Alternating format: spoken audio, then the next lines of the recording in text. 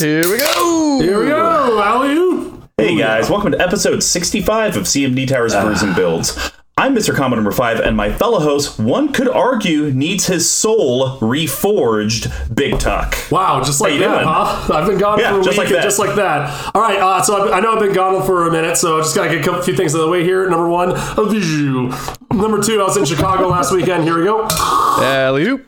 Number three, Mr. Combo, you look tired. And finally, number four, I am enjoying a delicious mutual benefit American IPA from our pals over at Rock Creek. Yeah. Fresh off the hops, brewed with locally grown Columbus and Cascade hops from Kansas Hop Co. Clean and hoppy with a mandarin orange and grapefruit on the palate. And I will enjoy it.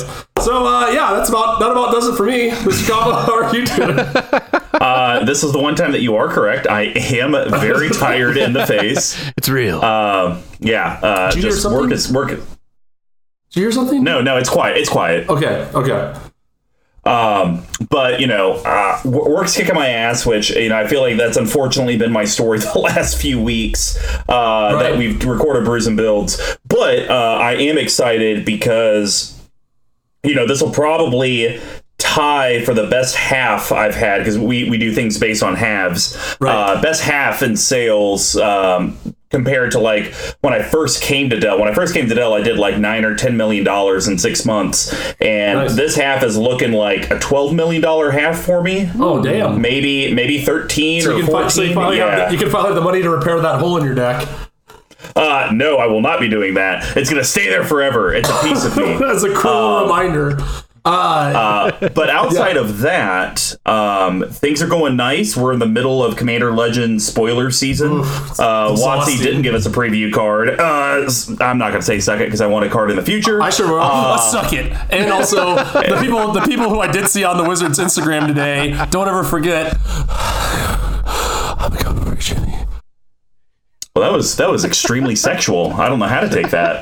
But my brain is melting. Before we started recording, the new Lotus. God, yeah. I almost was gonna say on our MTG Action 4 News is like, do we just talk about that for 10 minutes straight? I mean, we honestly could. That's a new $100 card for EDH because we needed more of those. I was also going to say, it was funny. Mr. Combo and I were talking yesterday about how this week was. I just told him that I'm getting a new job, and my company has realized that I'm on 6 projects that if don't get finished before I quit, it's going to be bad news, and they're probably going to lose a bunch of money. So I was also on the clock at 9 o'clock last night.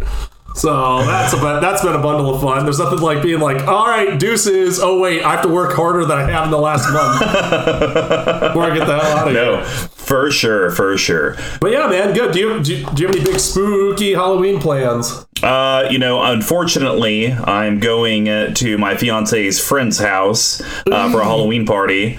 And there's supposed to be like 30 or 40 people there. And so God. I told my fiance I'm not interested in that. And so we're going right when it starts at 7, hoping that no one really gets there till 8:30 or 9. So we can make an appearance, do a little deal, and then we're going to bail out. We were, though, going to do some very cool Halloween costumes. If any of you guys have watched The Haunting of Bly Manor. No. Very spooky, very cool. It's on Netflix. I'd highly recommend it. This won't be any spoilers because it's literally in the trailer and on the main thing. But my fiance was going to be the lady in the lake. It's this like faceless lady in like this old Victorian nightgown with like this drenched hair. So she was going to do that. And then I was going to be the dead guy with the glasses. It's this guy that's always in all black. And he has these seeing glasses on. But it's just like they're constantly shining these bright lights. Almost looks like alien spaceship type stuff. Sure, so yeah. I found my stuff easy. Believe it or not, it's very hard to find a white, like Victorian style, like muumuu or nightgown. Yeah, I believe it. We checked thrift stores. We checked Walmart. We checked Target. Nowhere. You can get one on Amazon for $60-something, and it was like, that's stupid. Not spending $60 on a costume that you're going to wear for an hour and a half. So we're going in our Hogwarts robes. Oh, there you go. Beautiful. Yeah. Are you going to take your wand? Who is this? Identify yourself. I know we got hacked by Russia last week, and I'm not letting it happen under my watch. Who is this? Don't worry. It's just Squee. It's just Squee. Phew. Thank God. Yeah, I go away from the podcast for a week, and all of a sudden we're turning into some sort of political statement. Yeah, Minister Squee has been banished. He's not going to be back that I know of. But it's just Squee, just Squee. I was telling. Maybe I'll change that. Maybe that'll be my new Discord name. Just Squee. I was telling Mr. Combo that was a grade A bit. I gotta admit, the old Russian hacker. It was a little last minute excitement. It was a lot of fun to edit. I did have that. You also just ruined my day. That Jeweled Lotus is currently priced at $159.99. Yep. Oof. Well, hopefully we can do some squeeze pack cracks with one of those. That would be also quite just a time. Just a quick heads up. Scooty Shuffles, friend of the show, Alley-oop. He just retweeted something from the rules committee that they are not banning it. Of course they are. No I said that in our Facebook chat. Oh, it's because that it has they're not Commander in it. Yeah. Yeah. Well, it's not the fact that they have Commander in it. It's the point now that Commander is so popular, Sheldon has like a sort of residency at Wizards of the Coast.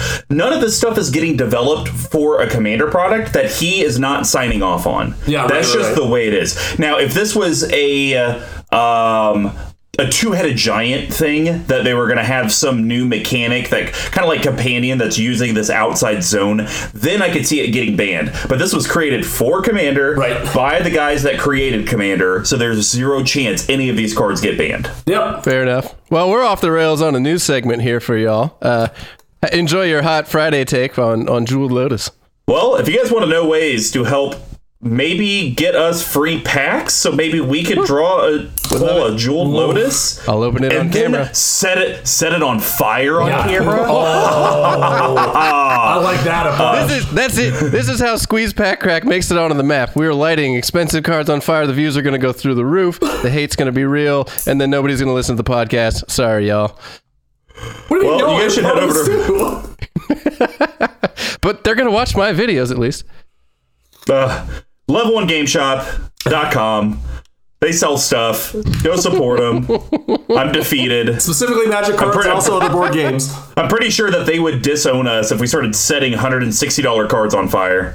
Do you know what we'd be? No, the people that drew it. Find out. No, the people that drew it would actually love us because we are just killing the market. Absolutely burning it alive. Oh yeah, one card. We're really sticking it to the MTG Finance guys. One card at a time. That's really gonna move the needle. Well, level1GameShop.com. Go hook them up. You'll hear another bit for them later.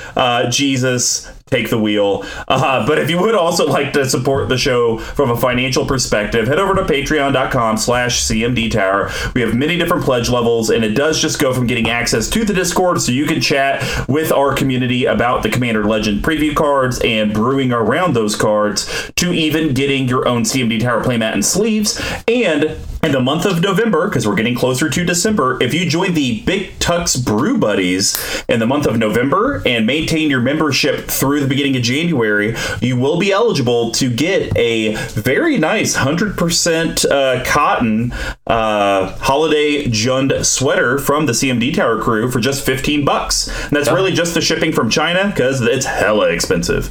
But if you guys can't help us from a monthly perspective, but you would still like to get your hands on that sweater or any of our swag, head over to cmdtower.com/merch. We have everything for sale on there. Of course, our patrons get first crack at everything, but whatever's left over, the community does have access to. Please buy them. I can't beg you enough. Please do it. Also, we do have some new patrons to announce. Yeah, well, you remembered it this time. I'm so proud of you. All right, so do want to give a special shout out to Lavender. Thank you so much. Yeah, Lavender. Thank you so much for joining. Thank you so much for joining the community. We really do appreciate the support. And then we have, I think, the cousin of Draco Malfoy, Draco Lucian. Thank you so much. Yes, that's right. Welcome. Harry Potter reference. Wouldn't a better name be Draco Lycan? Wasn't that the name of a professor who was shockingly a werewolf? No, that was Rupus, Professor Ruf. I think it's like Rufius. Rupus. Lupus. Professor Rufius Lupin. Yeah, Lupin. I think it's Lupin. Yeah, I'm a Harry Potter guy, and I can't even remember this. This is like this. His name might as well be Professor. This guy's gonna be a werewolf. Well, anyway, guys, thanks for joining our Patreon community. Your support helps make all of this happen, helps us cover a lot of our fees. And actually, the biggest thing that we've done in 2020 is your Patreon contributions help us get you guys more swag as you guys support us. So thank you so much. And of course, shout out Pink Royal. 65 episodes in, we're still doing it. You guys are long dead and decayed. A little past Halloween reference, but we'll keep honoring the dead. Maybe they'll resurrect from the dead. It can't even be. We're gonna be on episode 650, and it's gonna be like, and we want to give a big shout out to Pink Royal. They are going on their reunion tour. coming to Tokyo near you. Woo. And of course, stay tuned because we do have a new giveaway from Level 1 Game Shop, but you got to hang out till the end to find out what it is. So Brews and Builds is our deck tech series. Since we conquered the path to 32, we have moved on to the endless themes that EDH can bring us. Each month will be a new theme, and we correlate how these decks are constructed similar to how beer is brewed. So we broke it down into 4 different categories. The first one's rampant setting your board state. That's grains. Yes, and grains are the foundation of every beer. They include both base malts and specialty malts, usually about a 60-40 ratio. This helps with the color, the taste, and most importantly, the alcohol content of the beer. Decks always need ways to grow, stabilize, and ramp into your bigger threats. And just like a grain profile, they're usually a mix of staples and specialty cards. The next one's going to be, how does your board interact with all of your opponents? We call that hops. And hops give its beer its patented bitterness and herbal floral flavors. They grow in a variety of strands and help distinguish subcategories like IPAs, like this American IPA, Mutual Benefit from Rock Creek Brewing. Our hop choices help clear and interact with the board so your deck can do what it actually wants. And then the next thing to be, how does your deck actually close out and win games? We call that yeast. And yeast are microorganisms that eat the sugar from the grain and poop out alcohol and CO2. It adds the alcohol content and the carbonation. Without yeast, you'd be drinking flat sugar water, and without yeast cards, your deck wouldn't meet the goal of actually winning the game. And then finally, we have shenanigans. This could be pet card synergies, random things in the deck that maybe just don't quite fit, but you just want it in there anyways. We call that spice. Yes, and not every beer has them, but spices and other additives help separate a normal stock beer from a specialty one. It could be the pepper that turns a stout into jalapeno stout, or the addition of a hops that turn an IPA into a double IPA. Not every deck has something that makes it pop, but if it does, this is where we generally talk about it. And then finally, we have a bottle capping. This is going to be Big Tex and I's cuts and recommendations to the deck that are going to be under $5, under $50, and a no budget recommendation. Only restriction is no mana only lands, which I don't think will be a problem today. So without further ado, let's get brewing. Today, Neheb unleashes eternal hell. This is my mono red deck with Neheb the Eternal. And this month's theme, my local play group probably knows what it is. We are talking about decks that we literally never play. We spent the time, we spent the money to make them, but it just sits there. And I think we all have decks like that. Some people like to dismantle it and go ahead and gut it and use it for other parts. Some people, like myself and Big Tuck to some extent, will let it sit there forever and just keep Frankensteining it until it's barely recognizable. Until it's a piece of magic history. Or until you realize that there's like $100 worth of cards in there that you can just pick for pieces, but still keep it as a crappy cohesive deck. So Big Tuck, why don't you read who Neheb the Eternal is, and then I'll kind of talk a little bit about why I chose this for my mono red deck. Well, don't mind if I do. Neheb the Eternal, 3 colorless red for legendary creature zombie minotaur warrior. It is a mythic. It's a 4/6 out of Amonkhet. Yep. Yeah. Hour of Devastation. Thank you very much. And as a flick 3, whenever this creature becomes blocked, defending player loses 3 life. At the beginning of your post-combat main phase, add red mana to your mana pool for each 1 life your opponents have lost this turn. This is what glory looks like. Nicobolas. I was going to go with the Russian accent there, and I didn't know. I don't know. Nicobolas, he's like old English, right? Like old European. Oh, yeah, for sure. For sure. Run it back. I want to hear this Russian accent. Oh, boy. I'm not very good at this. This is what glory looks like. Nicobolas. That was bad. That was pretty bad.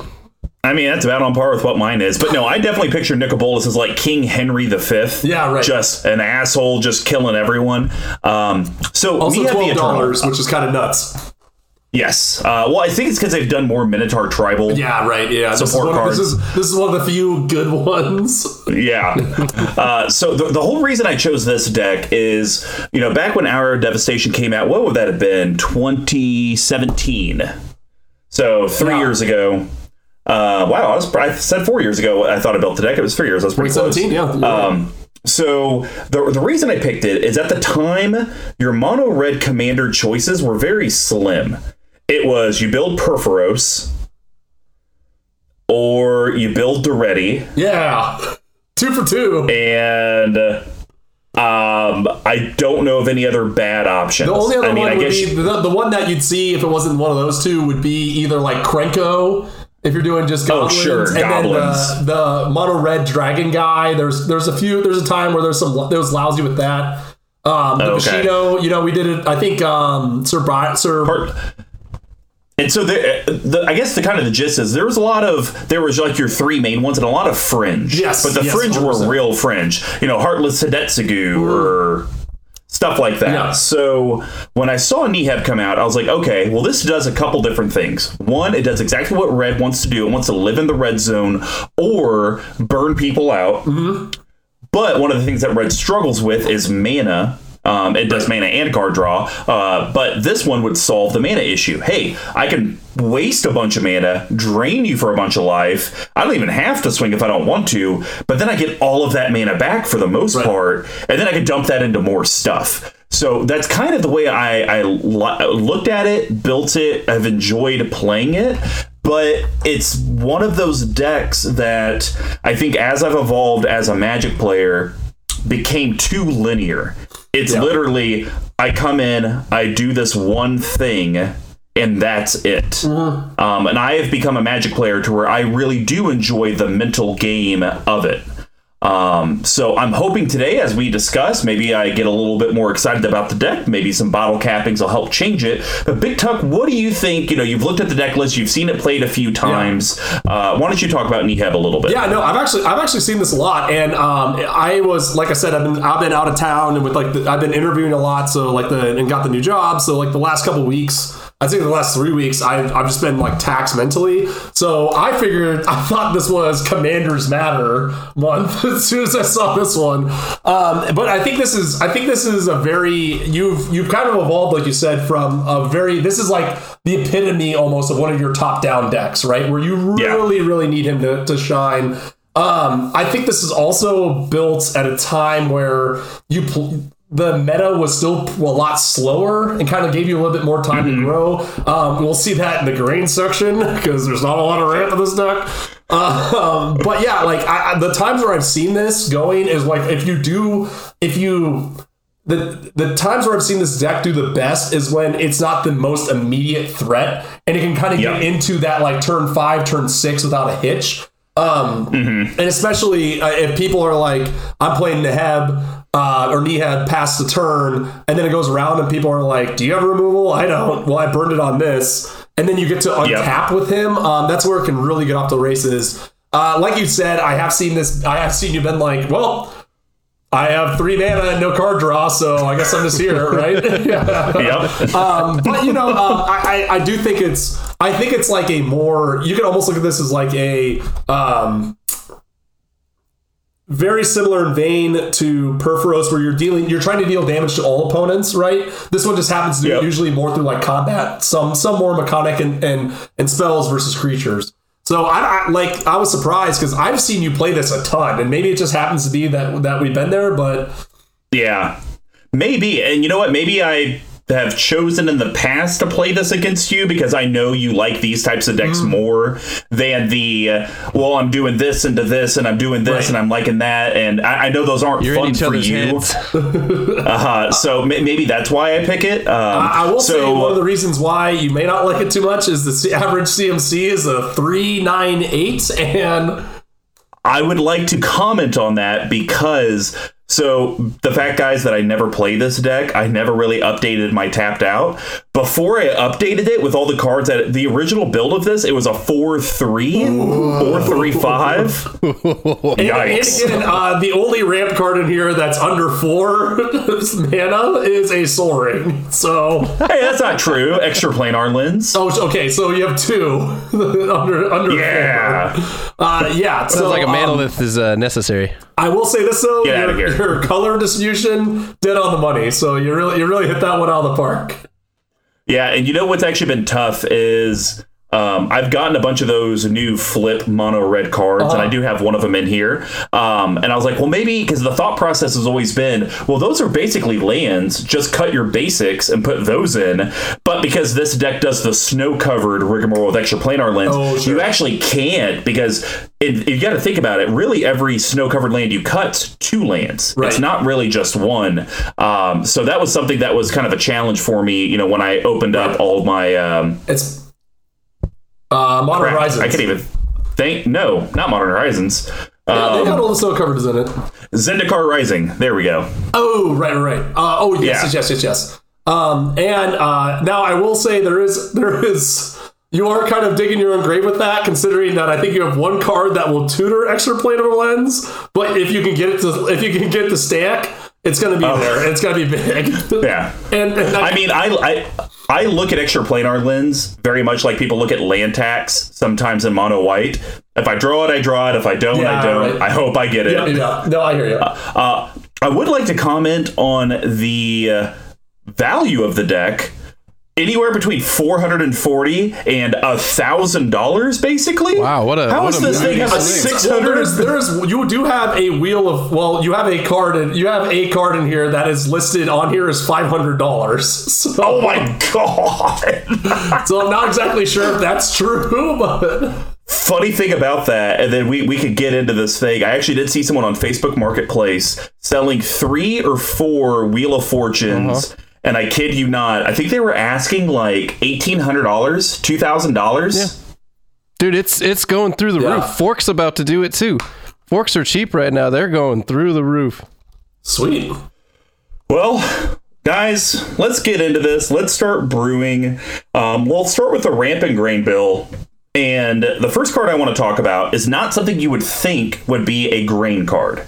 Because the whole thing with Niheb is you need drips and drabs ways of dealing a lot of opponents' damage or just loss of life. So that way, post-combat main phase, you can capitalize on that. So when I build a Niheb the Eternal deck, cards like Flame Rift are perfect for a grain. So Flame Rift is a colorless and a red. It's a sorcery from... I believe that's Nemesis. Sure. Well, let's go with that. Flame Rift deals 4 damage to each player. Krovax hungered for power, and the stronghold devoured the sky. So, a lot of people would say... so a lot of people would say, Mr. Combo, you're crazy. Flame Rift is not a grain. It's... maybe a spice at best, or maybe a yeast if you're doing damage in doublers or triple doublers. Well, honestly, a lot of these cards that cost very little mana, like even I used to have Lightning Bolt in this deck because it's 1 mana for 3 damage. That really nets me 2. It's kind of like a Dark Ritual. So when you're building a Niheb the Eternal deck, think of a lot of these quick shock bolt type damages. If you could do it to a lot of people, like this could, in theory, net me 12 mana with Niheb out. 12 mana casts the biggest things I have in my deck. Right. There's not much more to say. The only thing I'll add is that this card, I learned the power of this card in a similar fashion in my Rakdos deck, where it's like, you have Rakdos out, and then you can just play any Eldrazi in the deck too. I think the last thing I'll say about it is 4 damage can be kind of a chunk, especially if you have your damage doublers and that sort of thing. So 12 damage, even at that, even if it deals 4 to you, 12 for 2 mana sometimes might be able to get the job done in a pinch. Yeah, couldn't agree more. Well, Tuck, what's your first grain? So I had one and then I cut it. So I'm going to do it. I decided last minute to do a different one. So there's not a lot of card draw in this deck, which adds up comparative to your strategy. So, but it's also mono red. Come on, give me a break. You got a couple here and there, but so if your strategy won't get it done, perhaps you can steal a strategy. And I'm talking stolen strategy. You like that bit? You really brought it full circle there. Except it was very confusing because I have another card in the deck that does kind of the same thing. And so I was like, wait, is he getting to that card? Is he talking stolen strategy? So I was like, all right. Yeah, so, okay, talk about stolen strategy is one of my favorite cards of all time. 4 colorless and a red. It's an enchantment. At the beginning of your upkeep, exile the top card of each opponent's library. And this is a critical part, which I think is really not used in a lot of other decks. Until end of turn, you may cast non-land cards from among those exiled cards. You may spend mana as though it's any mana of any color to cast those spells. So a lot of times, a lot of times when you're playing this, you're trying to get very specific cards, whether it's ramp, whether it's like these big splashy ones, and you kind of have to finagle your mana around to figure out when you can cast them, if ever, on a turn, right? However, in this deck, because it lasts throughout the entirety of your turn, when that post-combat main phase rolls around, you could be sitting on your 12, 14 mana, and even if you only have a couple cards in hand, now you pretty much just drew another 3 cards that you can then jump out, right? Sure. So again, red card draw is really hard to find, and I think this does a great job of it, right? Well, and I think this goes home to the CMC, to where this is a good red card draw spell, and it's 5 mana. Right, yeah. It's just, in mono red and mono white, you're gonna pay 4, 5, 6 mana to get what green, blue, and black get for 2 or 3. Yeah, like, feels really good. This is my 5th turn bomb, and someone's like, I played Necropotence 4 turns ago, and I've already drawn 7 cards. Or at that point, it'd be like 15, yeah. So the biggest thing I don't like about this card, it's still a good card, and you have to have it in the deck, in my opinion, but it's a cast, not play. I wish you could play the card, so that way you could do the lands. That would help red and Boros quite a bit. If you could just, hey, I ended up getting a land, let me be able to play it. That would be nice, but I guess we can't have everything. Yeah. Turns out you can't have much in these colors. Cool. Well, my second card is a card that came out in the trashiest set ever, Throne of Eldraine. It's also a card that when I looked at the art, I was looking at it now, and I've seen this card on Arena, I've seen it in IRL. I always thought that this Robber of the Rich, I thought that he was like a cloaked individual and his head was at the top of the card, and then like the arm underneath was just like his hand, but it's actually him upside down. Wait, I what? just now saw that. It took you that long to figure it out? Yep. 100%. I'm the blind bastard, quote unquote, of the podcast, and you just figured that out? Yep, just figured it out. So Robber the Rich, though, is the perfect card for a Neheb deck, especially with the way I build decks, because Tuck has made the comment, well, I got 3 lands, can't play anything, pass the turn. Robber the Rich is a colorless red creature, human archer rogue. It's a mythic 2/2. It has reach and haste, which is nice. Whenever Robber the Rich attacks, if defending player has more cards in hand than you, exile the top card of their library. During any turn you attacked with a rogue, you may cast that card and you may spend mana as though or any mana of any color to cast that spell. So it's very nice for me because I can do it the turn he comes out. Start exiling, we're playing Forest Day 2 Wong. He's playing his Tatiova deck. Let me choose him because he doesn't have a blocker. And I guarantee he has some ramp spell that maybe I can cast next turn and get some value out of it. Or, hey, Big Tuck is playing his mono red artifact deck. Maybe I can hit a Soul Ring and get kind of lucky. Right. It's going to do a lot of different things for you. And I'm going to say for the most part, no one's ever going to trade or chump the Robber of the Rich. They may kill it, so you don't ever swing into a 3/3 or bigger. Yeah. But a lot of the 2/2s or less, unless it's a 2/2 token, no one's going to trade anything for this. No one's going to combo block a Llanowar Elves and Fyndhorn Elves against it. Yeah, I was going to talk about this one too. I think it's really interesting. The only thing I don't understand about this, and again, the fact that it's on the attack trigger, like you said, is critical. If this was deal combat damage, not so much. Why does this card have reach? It's not like you're ever going to block a flyer with it. Like I understand it in concept, but like, okay, great, you're going to block that Thrumming Bird on the turn that you're not going to attack with it when the card doesn't do anything if it doesn't attack. It just seems weird. Maybe they just wanted to add a mechanic to it to justify making it a mythic. I guess, but menace, vigilance, anything, and I suppose it's because he's Shadow. Oh. That'd be sick. I don't think, I think it's like that. The Black Panther meme, we don't do that anymore. Oh man, yeah, great card. I'm still surprised that it's only $5. I would have thought, because I know it gets played in standard, and I'm just surprised it doesn't see a higher dollar tag, especially for a foil. But anyways, Big Tuck, what's your second grain card? So this is one that I wish we had more data on. I know you just put it in here and probably cut something more expensive for it. It's one of those new flippy cards that we talked about briefly. I want to talk about Valakut Awakening.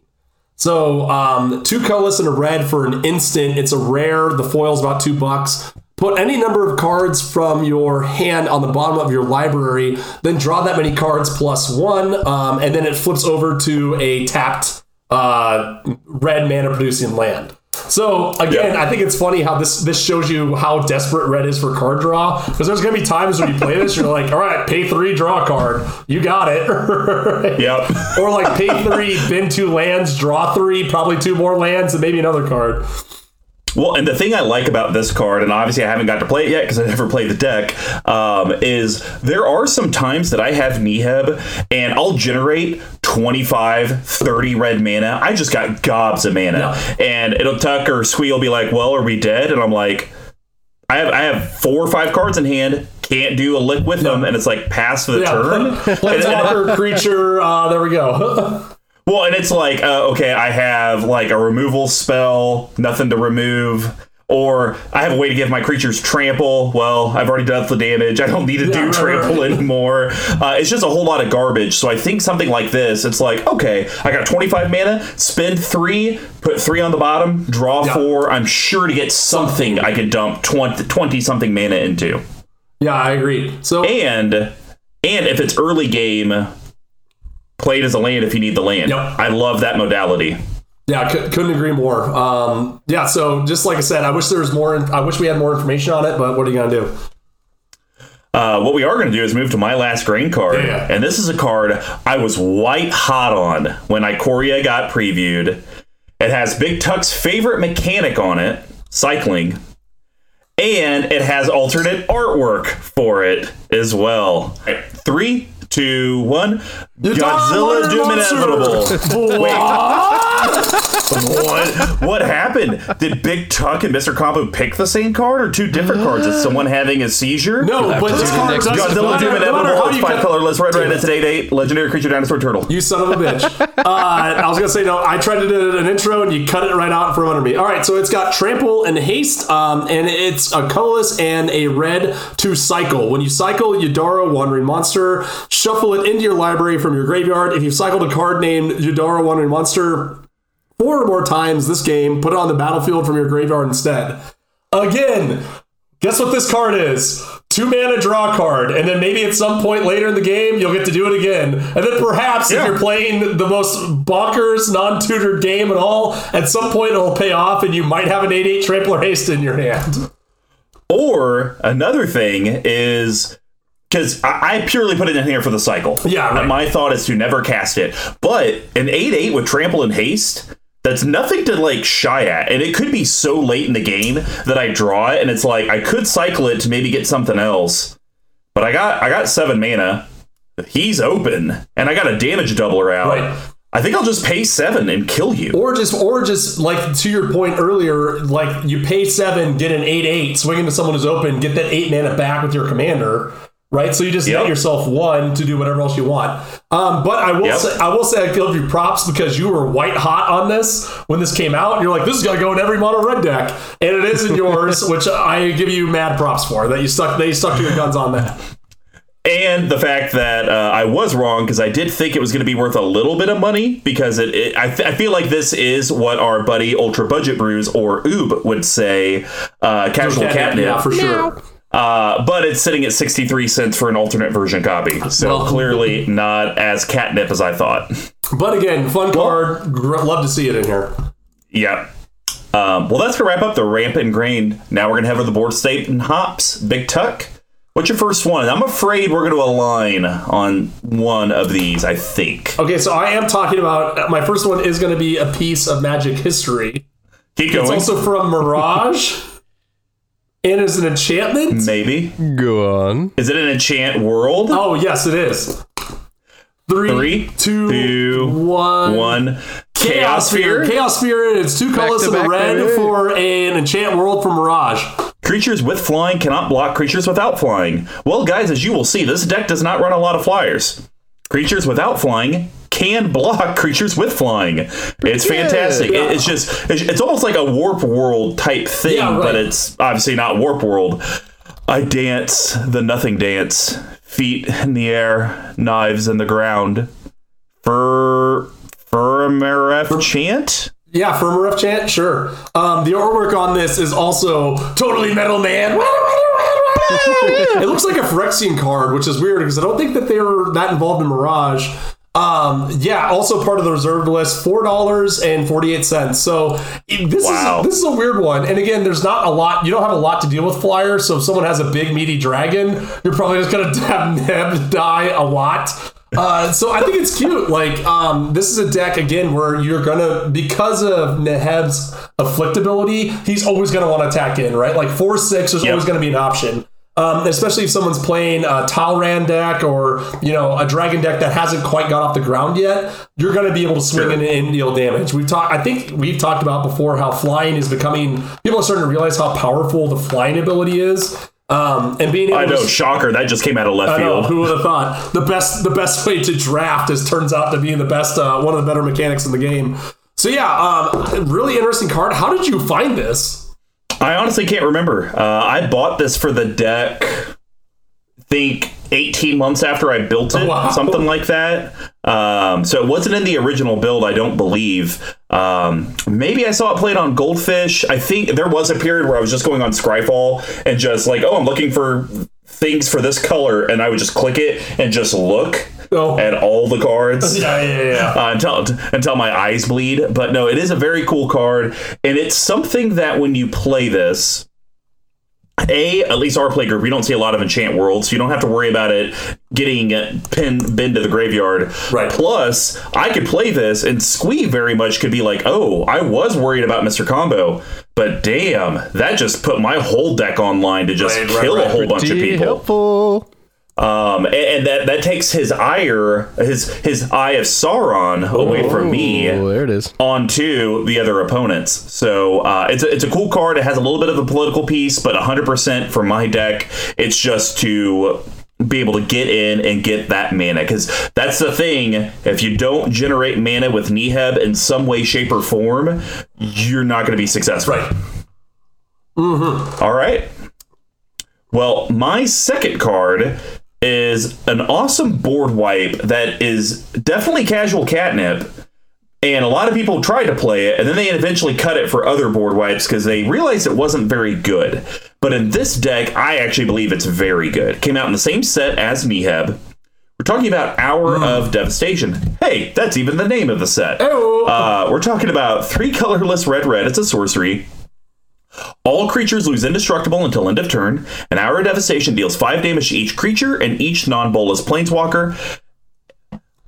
Everything here exists or perishes at my whim, including you, Gatewatch, Nicol Bolas. So now Nicol Bolas went from a Eastern Bloc European overlord to Rick Moranis. I guess so. Sounds like Dave Chappelle's. He's like, talk like one, Copper Man. No, I like that. Where it's like, Nicol Bolas is just a nebbish accountant from like maybe Western Ontario or like Cleveland.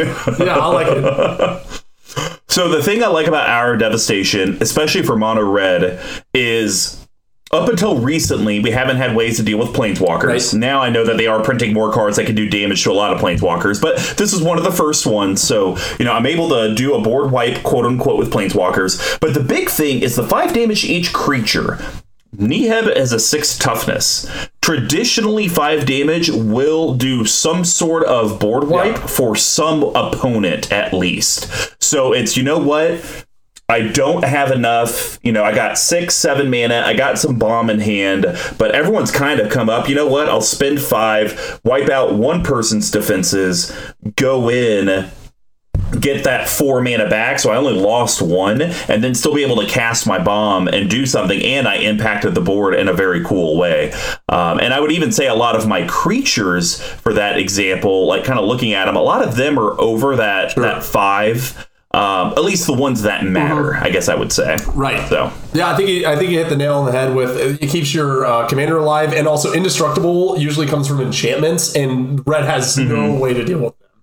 So being able to wipe out, a lot of people will have a commander that's a 2/4 indestructible, and they're just going to keep chipping away with that. Quick way to wipe them out and then kind of put them back quite a ways. Absolutely. All right, Tuck, what's your second one? So this one I'm starting to think is going to be a mono red standard. I love this card, and it's one more than Reverberate, but leaves a little something back on the ground for you. So we're talking about our old pal, Dualcaster Mage. So colorless in a red for a 2/2 creature human wizard with flash. When Dualcaster Mage enters the battlefield, copy target instant or sorcery spell. You may choose new targets for the copy. It has been my experience that disasters like to strike empires. Yeah, so I think there's cards like Red Elemental Blast and Reverberate that kind of play like Infort to some extent, kind of play like mono red counterspells, right? And this deck does that and also gives you a body that you can either block with or swing in with. Can in late game get you an Expropriate, right? Like if someone's kind of cleared your board and you're kind of waiting for someone else to do something, this is something where you can really bounce back after someone else gets a huge bomb out and really push yourself forward on it. Yeah, I couldn't agree more. And that's always been the downside of Red Elemental Blast, is that it has to be a blue. Yep. And I get it. Most spells you're probably going to engage with are blue. But we have talked about how green is getting a lot better. Black has always been a very powerful color. And so something like this, like they play those ultra powerful cards, like how cool would it be? You cast, what's that X spell that you love? It's like green, X. You go get any card out of your library and your creatures get trample and all that nonsense. Devastation? No. We just... It's a single X. You're thinking double X like... Hold on. It's... Yeah, we just talked about it with Commander Smith-Lowry. Something Finale. Finale of Devastation? Yes, there you go. Yes. That's not a double X spell, though, is it? No, but it's X green. No, it's not. Oh, okay. Yeah, X green. And so something like that, it's like, you're gonna probably go get a Crater Hoof and do something disgusting. I'll copy that, and then I'll go search my deck for something. I don't think that one's not go get a green creature, right? Or is it a green creature? Creature card.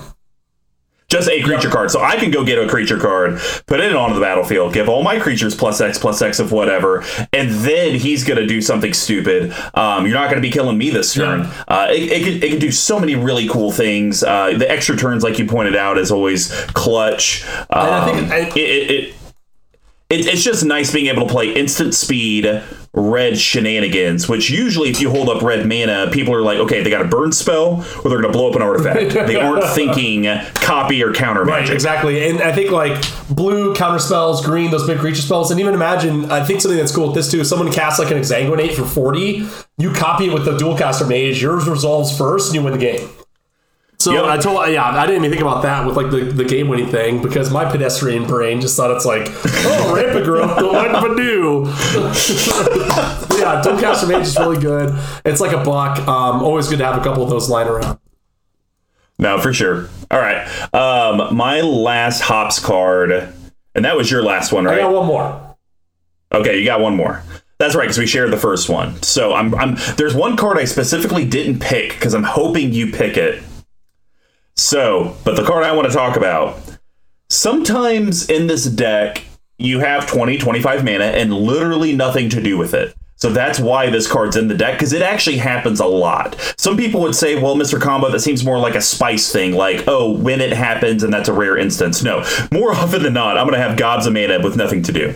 So Obsidian Fireheart. We're about to call it 420 because we're about to blaze it. Colorless triple red creature elemental mythic. Colorless red. Put a blaze counter on target land without a blaze counter on it. As long as that land has a blaze counter on it for 20, it has at the beginning of your upkeep. This land deals 1 damage to you. This is the best part. The reminder text: the land continues to burn after Obsidian Fireheart has left the battlefield. Yes! You need to figure out how to get 420 blaze counters on it. Get blaze! Oh my god. Yeah, the card's stupid. Yes, you don't net any mana off of it because it's happening on other people's upkeeps, but just throwing blaze counters out there left and right is absolutely stupid. Now, the one thing I don't know, because you have to do it with one without a blaze counter, so you got to think the max you're probably getting, let's just call it, and that's if you had more mana you knew what to do with. Each person's probably getting dinged for 8. Right, yeah. At most, but still, 8 damage each upkeep is filthy. And especially if they kill you, it's still going. So they have to think about that in the back of their mind. We're like, oh, I'm the last person left. It's me and one other person. I have 10 life. Can I live another turn? Or do I just So it's getting a little smoky in here. We're going up in smoke. About to blaze it. Well, you disappointed me because I was hoping you were going to do this one. So we'll do an honorable mention real quick. We won't go into a whole lot of conversation, but Mage's Contest, I think is such a cool card. And this is one that a lot of people have not seen. Colorless red. It's an instant. You and target spell's controller bid life. You start the bidding with a high life of 1. In turn order, each player may top the high bid. The bidding ends when the high bid stands. The highest bidder loses life equal to the high bid. If you win the bidding, counter the spell. So, red counter spell, but in a weird way where you're making someone lose life. And the coolest thing, though, I think it's going to be rarer instances where you're using this on someone else's spell. I usually use it to do it for my spell, because if I have Neheb out and say I cast a 12 mana monster counter spell, okay, Mage's Contest. How deep do you want to go? Because here's the thing. I'll eventually stop. They'll take the life loss, and then I get all that in mana, and then I'll just cast something else. And so really they did nothing. Love the card. I wish it wasn't $21. Well, that is, so I double check that. That is for the foil. The normal one's only like $1.50. Oh, well, that's a lot more affordable. Yeah. No, I thought about it, but I was like, it's a little too cute. That's a little baby counter spell. You can do it and I can't? How's that fair? Yes. It's only retired from you, Big Tech. Yeah, exactly. Fair. Oh, we should write down a list of what bits have retired for each person. It's like we'll have a rotation of bits. It's like 4 pages long. No, what we need is we need a wheel that we can spin whenever you don't know which bit to do, and it's like dot. All right. Or series of tubes. That'd be nice. That's actually good. I like that. Oh man, I've missed the series of tubes. I have missed the series of tubes. I like that a lot. All right, well, that's going to wrap up the hops, guys. Now we're going to head over to how this deck actually wins games, and you probably have somewhat of an idea with it with the yeast. I will start this off with one of the meanest cards I have in the deck. I do remember playing this against Gregor Clegane, Oob, and I want to say it might have been Marketing Ross or Sir Nathan, one of the two, when we did our big get-together for my birthday. You know what feels real good? Cycling Decree of Annihilation when you have Neheb on the battlefield. Before we go any further, you're a horrible person, and this is a nightmare card. I hate you for it. There was 2 cards in here that I thought you'd have the dignity of Heliod to not mention, and you just couldn't help yourself, could you? I didn't mention the other one. I guarantee I know you were thinking I was going to talk about Winter Horde. 100%. You're a monster. You're a monster. So here's the thing, guys. Decree of Annihilation. I'll read the actual card, and then I'll tell you what the cycling thing is. Decree of Annihilation, 8 colorless red. It's a sorcery. It's a rare. $6.43.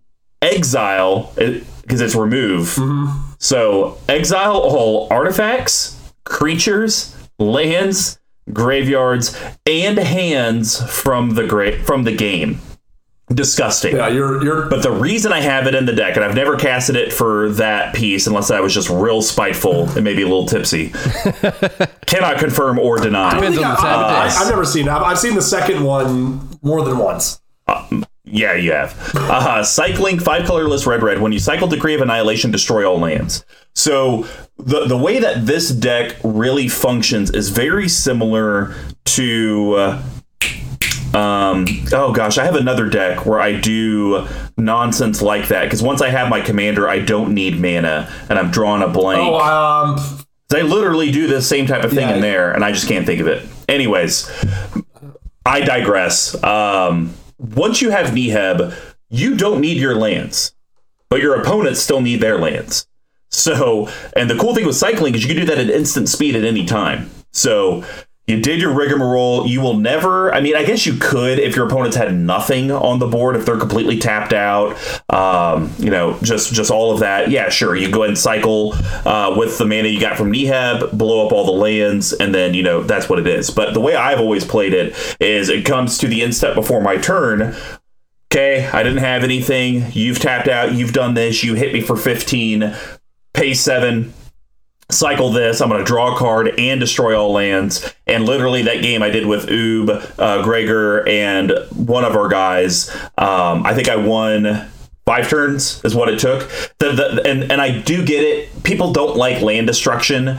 I'm okay with it if it's like, I know your clear path to win. And it's not just you have a big splashy creature.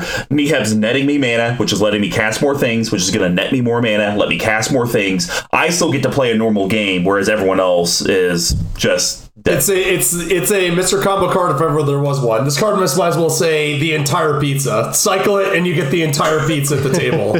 I hate it, and I was gonna cut it, but I know it's a waste because you never will. So because you're absolutely you're a complete monster. So that's all I got. You're a monster.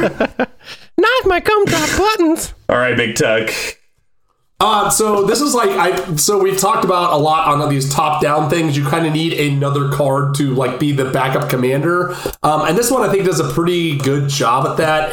It's a little generic, but it's such a cool card. I always love to talk about it. We're talking about one of my favorite Elder Dinosaurs, Etali Primal Storm. So 4 colorless for red for a 6/6 legendary creature Elder Dinosaur.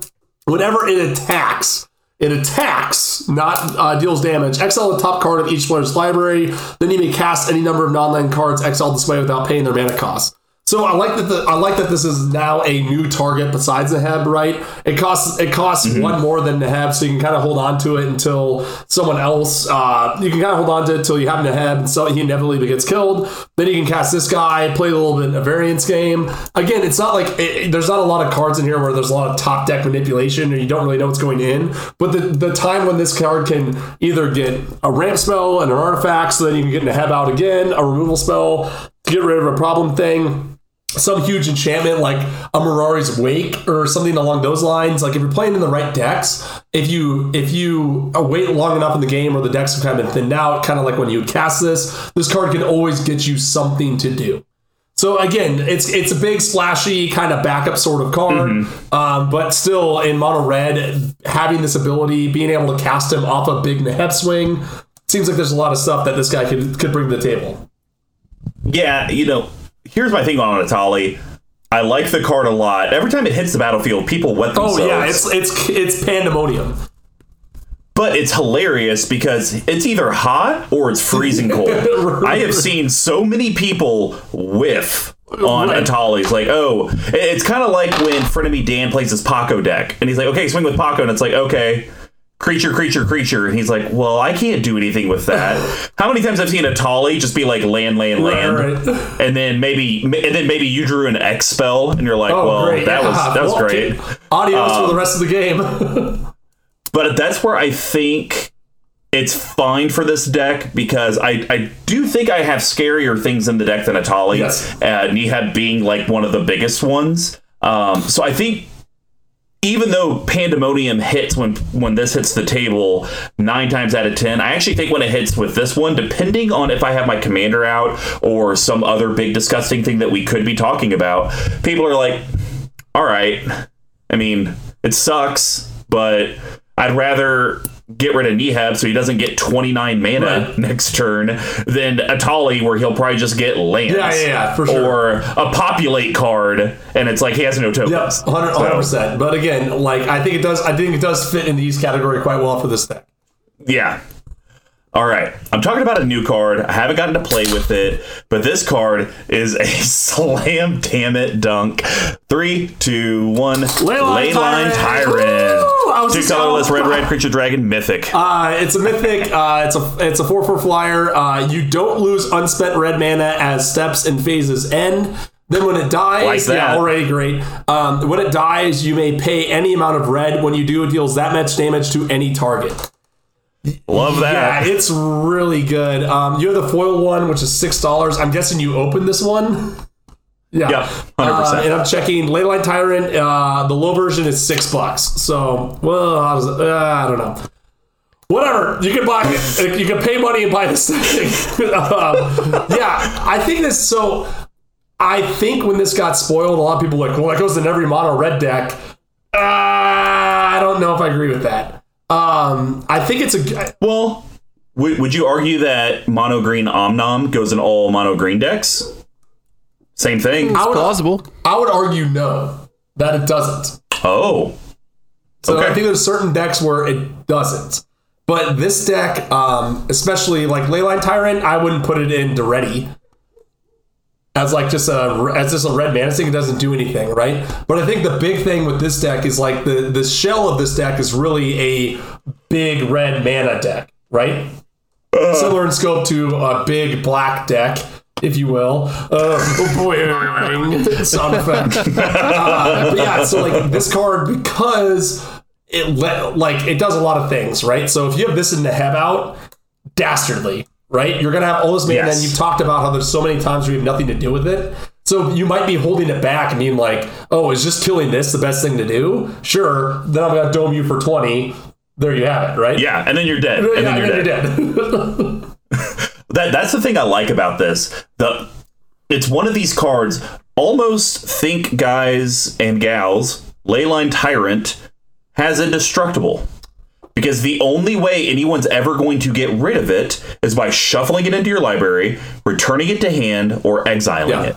Because of the fact that this deck generates so much mana, I can even swing with Neheb, do all my other stuff, get 29 mana, spend 4 of it, second main phase, put Tyrant out, pass priority, he now has 25 potential damage that's going to get thrown at someone. It's very hard to stop. There's very few ways to do it, because very rarely is someone going to be like, hey, Mr. Combo, how about I kill your Tyrant and you don't point that 50 damage at my face? It's like, nah, I don't think that's going to happen. I think I'm going to kill you. Yeah, and I think the fact that it's still a 4/4 flyer for 4 is also crazy. You play this, next turn you play Neheb, Neheb's paid for because someone's got to be able to hit 4 in the air. Yep. Right? So yeah, just bonkers card. It's bananas. It's really good. As we're going through this, I have, like I said, not been paying attention or buying cards recently, so I'm making a note of like, oh yeah, I should buy this, called generic buy list. This absolutely goes on it. Well, why don't you round us out? What's your last Yeast card? All right, here we go. Ready? Hold on. I can't do it quite as good as you. That's why I was hoping that you might be able to do a little belcher. Do you want me to? There it is. Thank you. How do you just do that on command? It's disgusting. Honestly, it's not burping. It's just. You're just doing that or a little. There you go. We were talking about our old pal Goblin Charbelcher. This card's incredible, and again, slam dunk in all mono red non-artifact decks. There, I said it. 3 colorless tap. Reveal cards from the top of your library until you reveal a land card. Goblin Charbelcher deals damage equal to the number of non-land cards revealed this way to target creature or player. If the revealed land card was a mountain, Goblin Charbelcher deals double that damage instead. Put the revealed cards on the bottom of your library in any order. Now, correct me if I'm wrong, Mr. Combo. I believe you are only running 1 non-mountain card, which is the Nykthos, which also is... No, 2. I got Nykthos and Valakut, the Molten Pinnacle. Oh, so you are running 35 lands. Okay, so yeah, so this card's just gonna slam somebody in the face. It's going to do piles of damage. And again, I think this actually acts as like your third backup commander because you have your other damage dealers in it. And I've seen you where you use Neheb to get people down low enough to where they're in Belcher range if like you barely get lucky, right? So just does piles of stuff. I'm a huge fan of this card, and it always happens. Like when it comes out, I'm not even like upset. It's like, okay, I'll see this out. Yeah, let's go. Okay, we're good.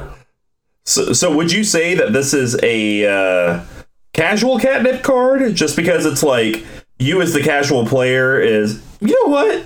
Fine, let's do it. That's hilarious. I like it. It's funny. Or do you actually think it's like a bonkers card? No, I think this card's a more. We haven't talked about this because it's been so long since I've been on the podcast. A week.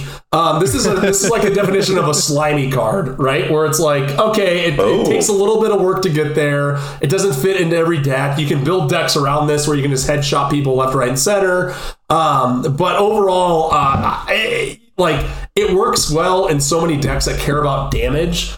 And even if you get like we talked about, so let's say you reveal 6, Neheb's out, you paid 3, revealed 6, deal 12 damage. Now you have 12 mana to play with at the end of your turn. Yeah. That's why it's like I couldn't recommend it. Like it's in my Purphoros deck because there's like a slight goblin stacking sub theme in it. But in a deck that cares about dealing damage and generating that big red mana, it's slimy. Which means, in my opinion, it's good. Okay.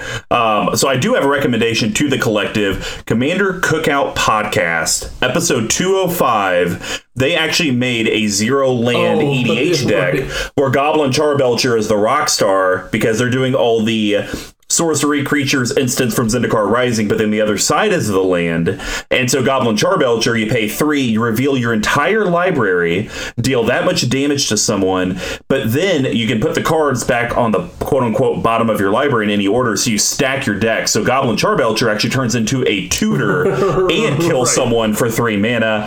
It's a great listen. You should go do it. And Goblin Charbelcher is the boobies. Glad you talked about it. My last one is a very, very cool card because it basically, I look at my opponents and I say, how many lands do you have open? Could be 4. So you know what I'll do? I'll pay 5 and make all of my stuff unblockable. War Cadence. Yeah. 2 colorless red. Enchantment from Marcadian Masks. Yeah, very good. Yes. Ooh, I knew it had Marcadian in it. I just couldn't remember if it's just Marcadian or Marcadian Masks. Marcadian Masks, yeah. So it's $3.82 for the foil, so very reasonable. 25 cents for the non-foil. No, wait, how much for the non-foil? 25 cents. Oh, wow, that's super cheap.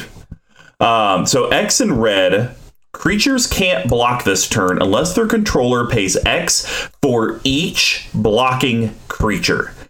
So you guys know that Neheb generates mana.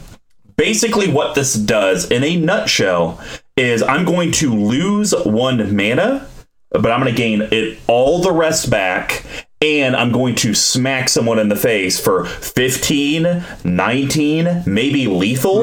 And then when I get all that mana back with that unspent red, maybe it goes on a Leyline Tyrant and I just save it. Maybe it goes into an X spell where I kill everyone because I just needed to get that damage through. Because there have been times, and I think Big Tuck, you were in this game, to where it's like, please let me hit you for 4, because if I get that 4 mana, I can deal with this specific thing. Yeah. Even if it is mid and late game. Right. So I think some people would call this the truth document because it's the opposite of propaganda. And that, for ladies and gentlemen, is called joke construction. Suck it. Yeah. So, like I said, it's so good. Quarter. I got nothing more to say that you didn't already get through. All right. Well, that's going to wrap up the East package. Now we're going to head over to Spice. Big Tuck, you're going to kick it off. We got 9 options. There was a few in here. There was some that I had to really scratch my head over. But there was one that I know you couldn't resist because this is one of the few decks that you own that can't run Alter the Brood efficiently. Except I didn't pick the card that you think I picked. I got in your head, sucker. Well, I'm going with Mind Crank. I had no idea what you were going to go with because there's not Altar of the Brood. Oh, you actually went with Mind Crank? Oh, I thought you were saying that I would have gone with Mind Crank. No, I'm just saying that you might have because there's not Altar of the Brood, but this is the card that does a better job of Mind Crank.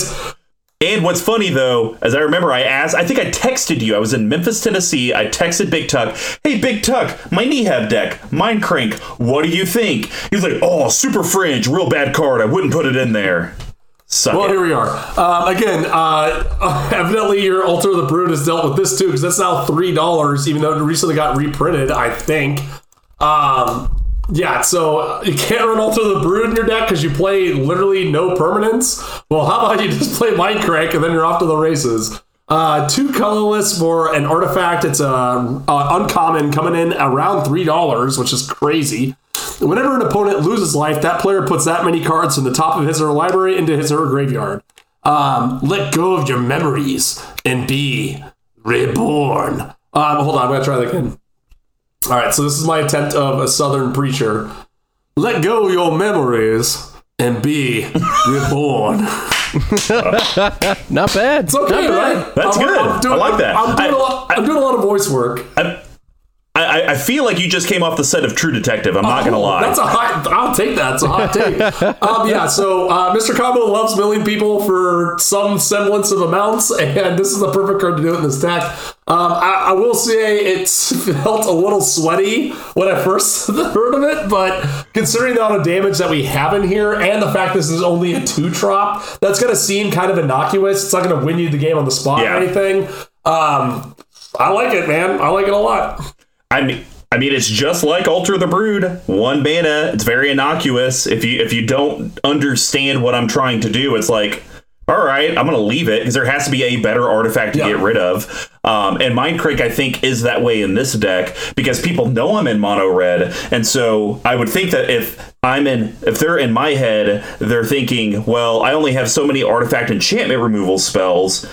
Mind Crank's probably the least of my worries. Yep. Probably cards like I don't know. Decree of Annihilation. Gratuitous Violence. Right, yeah. So, one of those things I need to save it for, or you know what? I know he's not good at ramp outside of his commander. Extraplanar Lens could eventually hit the battlefield, or Cage Sun. I should probably save it on that. So Mind Crank's going to sit there. And the fact that it's only opponents. And so, hey, Squee hits Tuck. Tuck's milling. I don't have to do it all myself, which is really nice. Which is where Altar of the Brood does in some way kind of fall flat. Yeah. Is it's only when my permanents come out, not just whenever anyone plays a permanent. Yeah. So I love the card. I wish I had more ways to capitalize on the stuff going to the graveyard, but I think that's why it's the perfect spice card. Like the deck wants people to lose life because that's what red does, but it's not going to do anything with the mill other than I'm taking away resources. So perfect spice. Agree. All right, so the one I thought you were going to go with is such casual catnip, it's hard to resist. Tyrant of Discord. I got mixed feelings. Is it because I've done it to you? So 4 colorless, red, creature elemental. It's a rare from Avacyn Restored or Avacyn's Judgment. I think I'm gonna have to look it up. I know it's not Dark Ascension. Avacyn Restored. Well done. You've been brushing up your symbols. Creature elemental 7/7. So it is a 7/7 4/7. But here's where it's an amazing card for this deck because Big Tuck actually did say it. I don't have a way to deal with enchantments. I just don't. Right. When Tyrant of Discord ETBs, target opponent chooses a permanent he or she controls at random and sacks it. If a non-land permanent is sacrificed this way, repeat the process. So this card, I think the one time I remember playing it against you, Tuck, we were over at Miguel's house when you first moved back to town. And I remember it was either you or Mikael literally had to shuffle up your cards, and I was like, okay, that card, flip it, non-land, damn it. Mikael.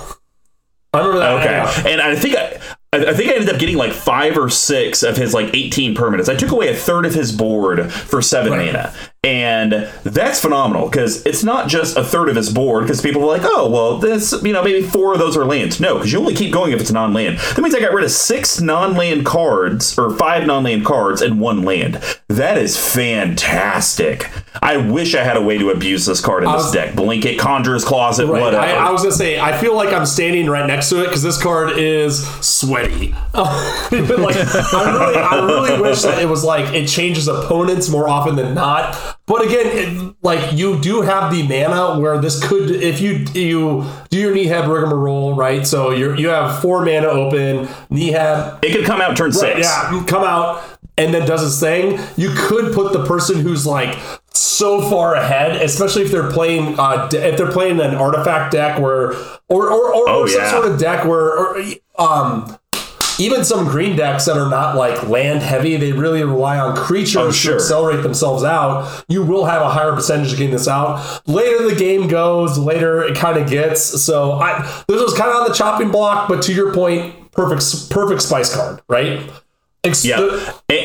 Variants from here to Pluto and back, right? Sure. To Pluto. Well, and I think when we're talking cards that are on the chopping block, there's other cards in here that we're about to get to in the bottle capping that are even so much more fringe than this. Yeah. To where it's like, this at least you can make the argument, okay, if you're telling me you have it in here to deal with troublesome enchantments, planeswalkers, stacks type pieces, okay, I'll bite your kibble, but there's other cards in the deck that are just like, hope to Christ someone has something I can do with it, because if not, it's just a big creature.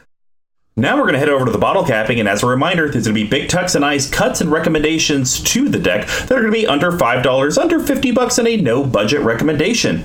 Only restriction is we can't talk about mana-only lands, so you can't tell me to add a different basic swamp over my other basic swamps. You sons of a bitch. Man, you're really put me in my place, let me tell you. I'll tell you what, you ain't adding no basics on basics in here. So the first card I'm going to cut for my under 5 is Burn from Within. So this is an interesting card, but I found something better. So it's X-Red Sorcery. It's a rare from Shadows over Innistrad. Yes. Burn from Within deals X damage to target creature or player. If a creature is dealt damage this way, it loses indestructible until end of turn, and then if that creature would die this turn, exile instead. So really the reason I initially put this in the deck is A, it's an X spell, so maybe I can kill someone, but really it's there to deal with the indestructible stuff and have a way to quote-unquote exile and you creatures. open this in your Shadow over Innistrad box and have one lying around that you put in the deck. Probably. I cannot confirm nor deny. But the card I found to add in, I think is just better, because when you have an X spell, it's cool to kill 1 people, but it's even cooler to kill 3 people. So we're looking at Jaya's Immolating Inferno. Yeah. So I have actually not heard of this card, even though I cracked Dominaria. I don't know how I missed it. I guess I just didn't open one. That's good. But it's coming in at a cool quarter. It's a legendary sorcery from Dominaria, and with it being legendary, I can only cast it if I control a planeswalker or legendary creature, which, let's be honest, guys, if I'm generating X tons of mana, it's going to be when Nihab's out, so I'm going to have my commander. It's just, that's the way it works. Jaya's Immolating Inferno deals X damage to each of up to 3 targets. So X is 25. I probably win the game on the spot. Right. And this only costs 1 more red than the other card, which in theory could either kill someone or get rid of an indestructible thing and exile a creature. This can still hit creatures if I need to. So if X is still only 6, okay, well, I'll get rid of your commander. I'll get rid of this big scary thing. This thing's equipped up to all sorts of hell. I'll get rid of that too. So I still get to do everything. It's just I can't deal with indestructible, but that is few and far between. And then I could always add Shadow Spear in the deck if I needed to. Of course. So I agree. And I think one thing that's lacking in this deck is your big splashy X spells. So I would, just because it's already in there, I would keep Burn from Within. But yes, Jaya's that is a tough one. Jaya's Immolating Inferno. There it is. You think like Immolating. Yeah, you want to go with the Inferno. But yeah, no, I like it. This is definitely going to be player 1, 2, 3 for the targets, or maybe some troublesome creatures if you can't quite get there with the damage. So yes, I agree. Cool. Well, what is your under $5 cut, and what are you going to add? I'm going to cut your old pal Grenzo's Ruffians, which I really wanted to keep in, but it's kind of cute. And I want to talk about my grains, but this card is way too sweaty and cute for what we're trying to do here. So, Grenzo's... What do you mean? It's 4, and then he will become a 3, and then he'll deal 3 to other people. He can generate 9 mana on 1 attack. Yeah, but he has no evasion. And it's a 3/3 for 4. So Grenzo's Ruffians, 2 colorless, red for a creature goblin, uncommon. It's a 2/2 melee. Whenever this creature attacks, it gets 1/1 till in a turn for each opponent you attacked with a creature in this combat. He could be a 5/5. Whenever it deals, but when you're only swinging with the hand in this deck, so at best a 4/4. Whenever it deals combat damage to an opponent, deals that much damage to each other opponent. This is just chump. This should just say Grenzo's Ruffians. And then melee chump going to get blocked by a chump blocker is like what its ability text says. So adios, and I cannot believe you don't have this in here. I'm doing all combat damage spells because I don't want you to have to even think about the red zone when you have Neheb out. I want you to only think about the damage that you're doing, right? So the first thing I'm doing is the cheapest of the bunch, and it's a big, flashy finisher. How do you not have Comet Storm in this deck? It's the go-to red finisher.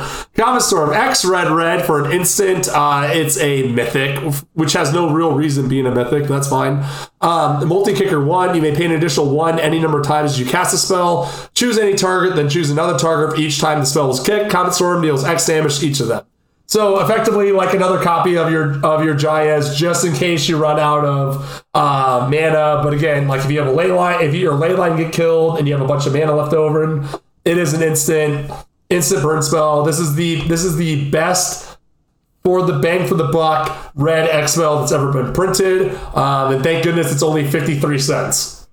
It's fine. I mean, I guess if I want to play like everyone else plays and use a card that's in 6% of commander decks, gosh, way to be a sheep and follow the crowd. Run it on down. And technically, it's going to reduce your overall CMC by 2, which is actually just a farce because it's actually going to increase it by like 17. So I do think when I built this deck, I was not as knowledgeable when it came to X spells when it with Magic. It was pretty much like I would hear what people play at the game shop. I would look in the cases. I would crack packs, and that's pretty much how I built stuff. Unless I went up to Chicago and played with you, and I saw something cool there, or and you tell me about some stuff. So yes, does it have a home in the deck? Sure.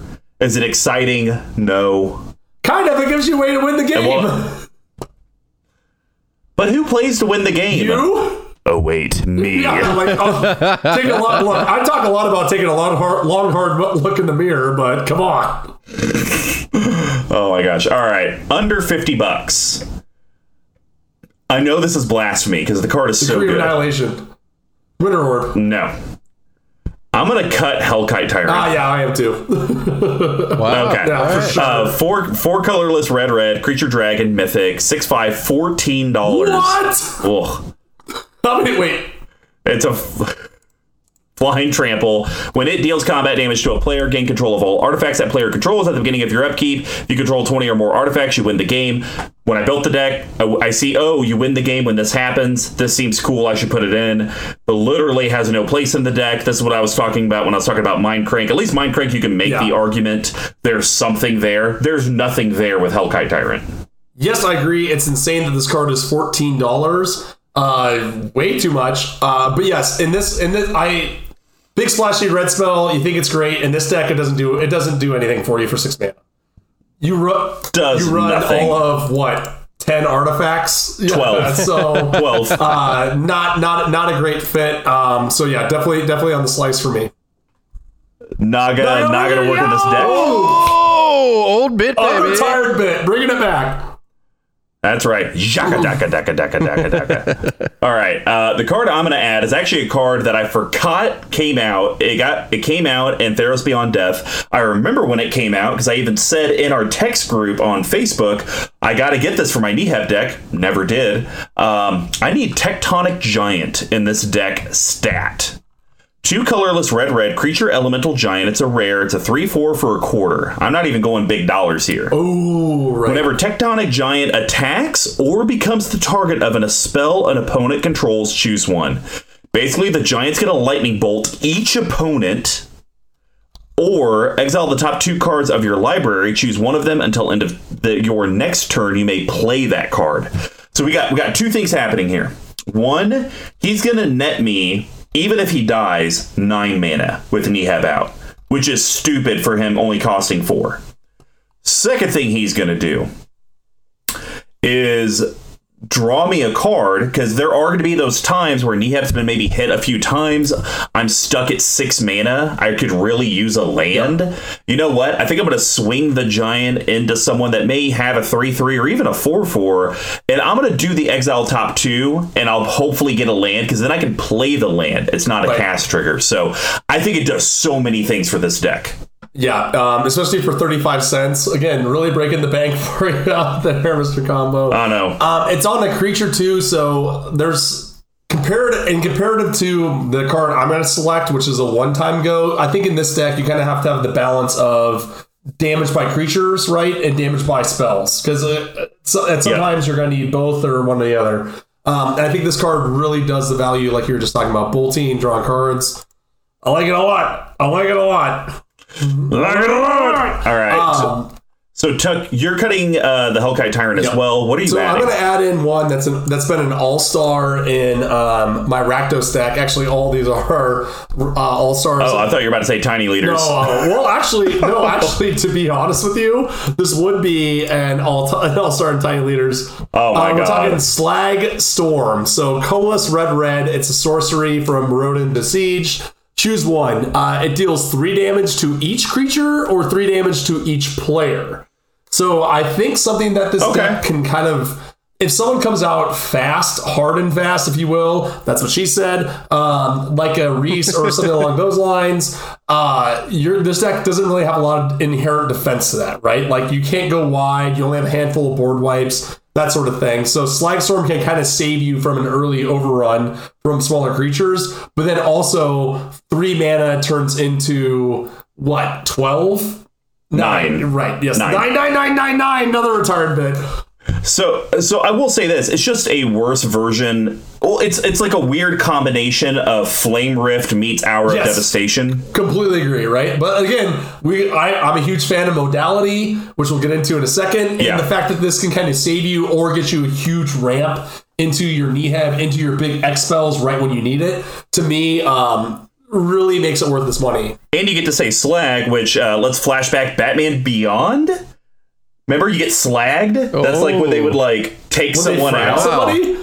Oh, I thought you were going to say... Oh, was it frag? I thought it was slag. No, I think it's slagged. Slag is like a term for like a lady with loose morals in the UK. Like, oh, she's a slag, that one.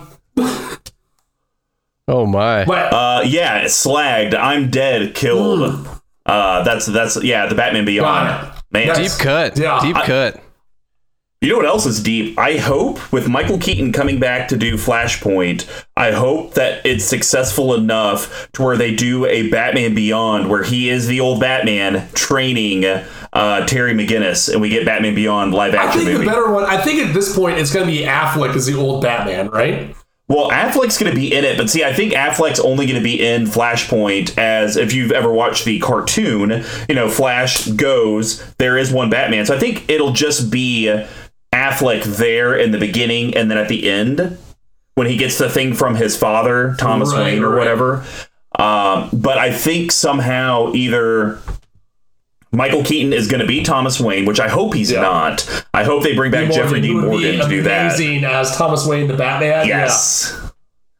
It would be great, but I'm just hoping there's something with Keaton. It's the year like 2044, something like that, and we get Batman Beyond. He's too not, like, the problem with him as Bruce Wayne is he's like too affable. He's too like nice to be like the hardened old asshole Bruce Wayne like in those movies. We said that we thought Luke Skywalker would never be a hardened asshole, and look what kind of chop job they did in the new Star Wars movies. You don't want to go down that road. You know what, boys? We're off the rails here. I'm going to give you a Vorthos Nerds hashtag suck it hard. Oh, wow. The producer's bringing us back on track. All right. So personal recommendation time. I'm cutting one of my pet cards. I really like this card. Talked about it with... I think it was Commander Smith's Lowry fight deck. Tauren Mauler. Yeah. I'm going to cut it. 2 colorless red, creature shapeshifter. It's changeling, so it's any creature type. It's a 2/2. But whenever an opponent casts a spell, you may put a +1/+1 counter on Tauren Mauler. The power of a waterfall, the fury of an avalanche, the intellect of a gale force wind. And the lexicon of a big tuck. Ooh, plug. Ooh. Like it. So I think this card is just inherently good. I think it is just one of those good stuff cards you could put in any deck that runs red. Very much like Forgotten Ancient in a green deck. Because everyone's casting spells. It's multiplayer. It's going to get huge. And it's going to eat a removal spell for 3 mana. And if it doesn't eat a removal spell, it's going to be a big bastard that's just going to smack someone. But I think it's just... I don't have enough ways to do evasion outside of like War Cadence to really make it even functional. Yeah, again, this card might as well just say Chuck block me in this deck, right? Like, all right, sorry, token creatures is what this card says. I agree with you on that. It's way too sweaty for this sort of deck. So one of the issues I have in this deck when I do play it, which isn't often, is late game. Mm-hmm. I've done my stuff. I've been board wiped. I've been messed with. Spells have been countered. And it's just like, I have tons of mana. It's just like, I've spent my resource. And I only got a card in hand. And it's another land. I can't do anything with it. So, as CCO Nation would say, Underworld Breaches is kind of a good card. So, colorless red enchantment, Underworld Breach is from Theros Beyond Death, coming at a cool $2.50. Each non-land card in your graveyard has escape. The escape cost is equal to the card's mana cost, plus exile 3 other cards from your graveyard. You may cast cards from your graveyard for their escape cost.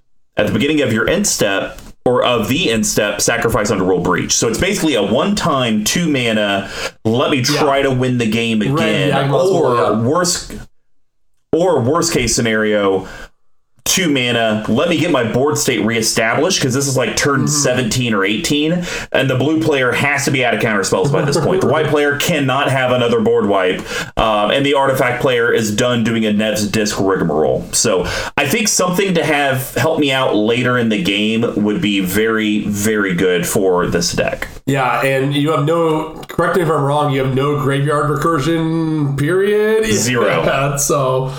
Well, I mean, most of the time, Red's graveyard recursion is just artifact based. Yeah, or like a Passive Flames if we're doing a Slinger or some variety. Sure. Like for 2 mana, it's really good. Yeah, there's not like it's been banned 2 or 3 times already. So it works really well. Let you get some stuff going.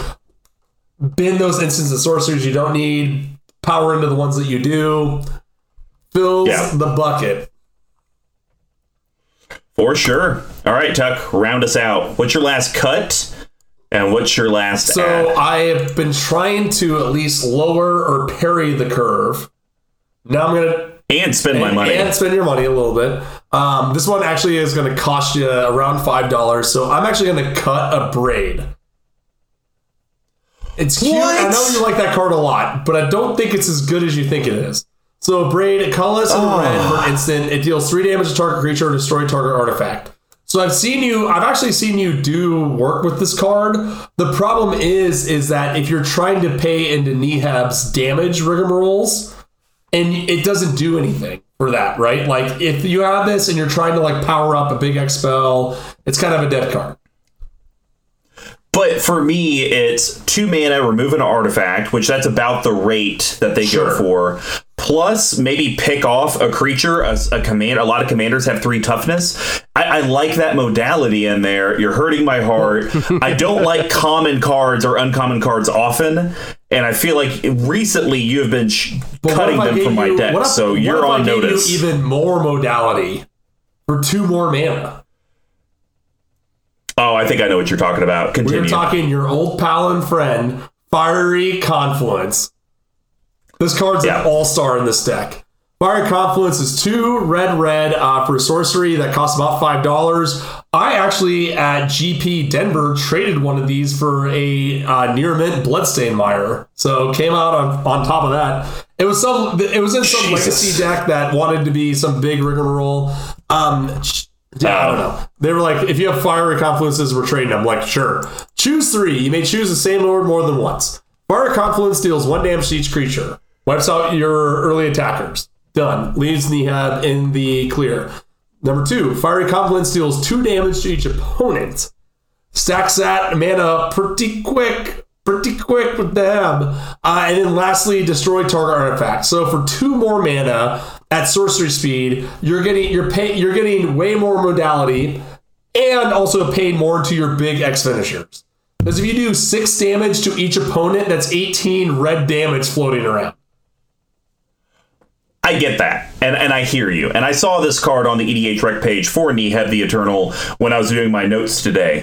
The reason I didn't pick it, and I even looked at a Braid. I literally looked at a Braid and this and thought about doing it. The only reason I didn't is the instant speed aspect of a Braid is not something that can be overlooked. Considering some colors in Magic, cough, black, can't really deal with artifacts at all. And sometimes that artifact hits the table and everyone's like, pass priority. And it's like, pass priority. And it's like, well, pass priority, we all die. So I do agree. Fiery Confluence has a home in this deck. I would actually probably put it possibly over Slagstorm a little bit. Might go that route because that's 1 more mana and generating me way more mana. I think it depends on how you want to end up building the deck, right? Because if you want to build it to be big X spells, you need both of those in there if you want to power up a big Comet Storm or something. Yeah, but I have enough things that kind of spread damage around. Because here's what you've done, Tuck, is you've started to add in more instants and sorceries to make Gutter Snipe be better. And, I have other cards that deal, like Firebrand Archer. Right. Some of those cards I actually considered cutting and, Pyromancer's Goggles. Yeah. So you've added in more to make the instants and sorceries more relevant in the deck, which is helpful. But the one thing I just don't want to get away from is I don't want to, I'm all in on trying to do this, and now I'm losing instant speed interaction. Well, I guess you know what? I guess I could put Fire Confluence in and put in your favorite card. I was just going to say, why is that not We're at the end of the We're at the end of the episode, and as promised, here's some details from our sponsor, Level 1 Game Shop. We're actually giving away a very cool, it's going to be a special Commander Legends bundle. It's going to be 100% a surprise. We just want you guys to hype it up. We're going to tell you exactly what it's going to be at the end of the month. Now, here's the thing. Could be a bunch of packs. Could be a booster box. It could be just we're going to pick a legend from it and build you a 100-card EDH deck. It's going to be a shocker. So make sure you're listening each week and stay tuned so that way you know what's on the up and up. But to enter, it's super simple. Just share the content that you're watching and listening to. You get an interaction for everything you do with us on social media platforms, from following us on Twitter, retweeting the Brews and Builds Twitter links, following us on Facebook, all the good stuff. Heck, you even get additional entries for being a patron. We will announce the winner on MTG Action 4 News December 1st, social media soon after. And yes, these giveaways will happen every single month. It could be a mystery thing like this, or it could just be, I don't know, something, a thing. Something. Just something. A limerick on a card. Maybe it could even be a Squee Altar, a haiku. I think we should earn an Emery Cole this year. Yes. Please vote for. Well, hold on. Please vote and suck it. There we go. Level 1 Gaming, they're always hooking you guys up, so make sure you hook them up. But you know what we would like? For you guys to hit that subscribe button, the follow button, leave a 5-star marking, leave a nice little comment. Whatever platform you're listening to us, it really helps us know that you enjoy the content. But if you would like to get a hold of your team and know more ways to enter into the contest, here's how you can do that. You can reach me at Mr. Combo number 5 on Twitter, all spelled out, except for the 5. Big Tuck, where can they reach you? I am, in fact, still on the Twitterverse. It's at Big Tuck Tweeting on the Twitter. You can reach our main account at CMD Tower on Twitter as well. You can also go to the website where the deck list will be posted and article that Big Tuck will put together at cmdtower.com. Basically, all you got to type in is Crash Through, Mage's Contest, Decree of Annihilation, Tower.com. Squee McGee, if people want to find and get a hold of all the content you put out, your Manolith commentary, and all the producing you do, how would they do that? Oh, you can find me at dearsquee at cmdtower.com. A wonderful email address. Go ahead, shoot me a couple lines, shoot me an attachment, whatever you want to do. I'll be around. You can find me on the Twitterverse, otherwise known as the Twitter hellhole, at dearsquee. And then from there, you can find me on Facebook or Instagram at Rich Chaos Records if you want to, come to the studio, jam. Or maybe jam. I want to steal your bit, Let's just say we're talking mask required, condoms optional. You can do all your audio needs and does have a full studio if you are ever here in the metro area. But if you would like to let our sponsor know that you support us, you support them with everything that they do, because you guys are already placing orders, head over to level1gameshop.com. When you place an order in the order notes, just type in CMD Tower so they know that you came from the collective. They do have a TCG store with singles. They are hurting for singles. So if you guys are trying to trade them in to get more sealed product to, do the squeeze pack crack, keep doing it. They have everything you need from an MTG and other game perspective.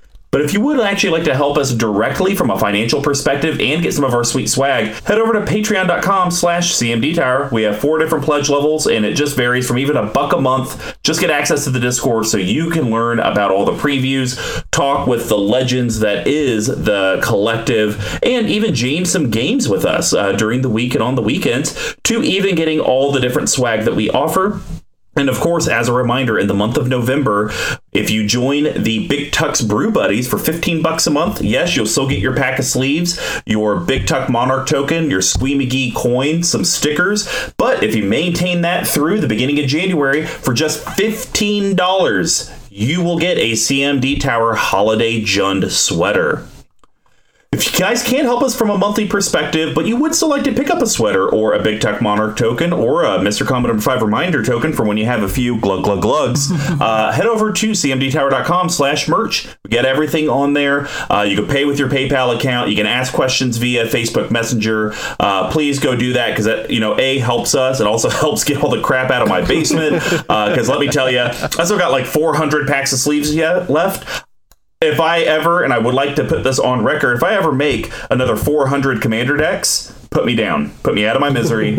And on my funeral pyre, put all my decks on there, because they deserve to burn as well. Oh, wow. That's a lot. And actually, that's the one thing I do know. If I did pass away, whenever that is, and Joanna's like, guys, Mr. Combo left his will, and he left his last request was to have a Viking funeral be floated down the Missouri River. And you're like, well, that's kind of weird, but that's cool. We can just shoot arrows at him. They're on fire. And he'd like to have all of his magic cards on him as well. I don't think a single one of you would honor that request. Here's what's going to happen in that scenario. You're going to be floating down there in the boat. I'll be in scuba gear right under it. Somebody's going to shoot an arrow. As soon as it starts lighting, you're just going to see these hands coming up. They're just grabbing crap out of this canoe. Oh, it's going to be great. And then you're going to realize that Joanna thought 2 steps ahead of you guys, took all the Aber Duels out and all the reserve lists, and she just said she put those in the backyard so Newt could go bathroom on it. Oh, great. I'm just going to leave this river with one, you don't want to get in the Missouri River. That's a whole different topic. But 2, You don't want to get in the Missouri River to come out with a bunch of bulk. That would be nice. That would be a good prank. And of course, thank you again to Pink Royal for the music provided in the episode. So Big Tuck, you went on hiatus. You apparently did a sabbatical. You were gone forever, but you came back to decks that we don't play anymore. A month with Neheb Unleashes an Eternal Hell. How do you feel about it? Apparently, you've seen this deck more than I've seen the deck, which doesn't make sense because I play it. Yeah. So, how you feel? No, I feel good. Like, it's a weird one where it's like, again, it's kind of like a steamrolly deck. I think we didn't talk about this, but if you cut it down and added a few more rocks into it, a little bit more grain, I think it's going to play more like the more aggressive deck that you want it to be. But I think with, like you said, with the cuts we talked about of like trying to deal a little bit more damage through instance and kind of like build up into these big X spells. I think that's the way that's really going to streamline the deck. Help you get a few more categories in the W. I think that's fair. Sometimes it feels real bad when your commander is generating all this mana and then you add in a bunch of mana rocks, because it almost feels like, you know what, I should just be able to get to my commander and then I should never need another piece of mana again. So I think that's the thing I've really struggled with it. And Squee McGee, to your point, I would add Skyclave Relic, which is just better Manalith over Manalith. So that checks out. You should read my recent article. It'll give you a perspective on it. What articles are you talking about, Squee? We're talking about these Dear Squee articles on our website. That's cmdtower.com. Go ahead and ask me a question. I'll answer it in extensive detail. That is true. I thought he was just going to do 4 or 5 sentences. This dude is Hemingway. You're getting like 8 paragraphs. Well, it's funny you mentioned Hemingway because I also walked into Squee's house one time and I did see a shotgun in his mouth, which I thought was kind of weird. But I guess he's really getting into the. He's really method acting on these articles. Oh my God! Going for the dark comment of the week. Woo! Well, I guess we have to leave on that note. Bye. See ya. Woo!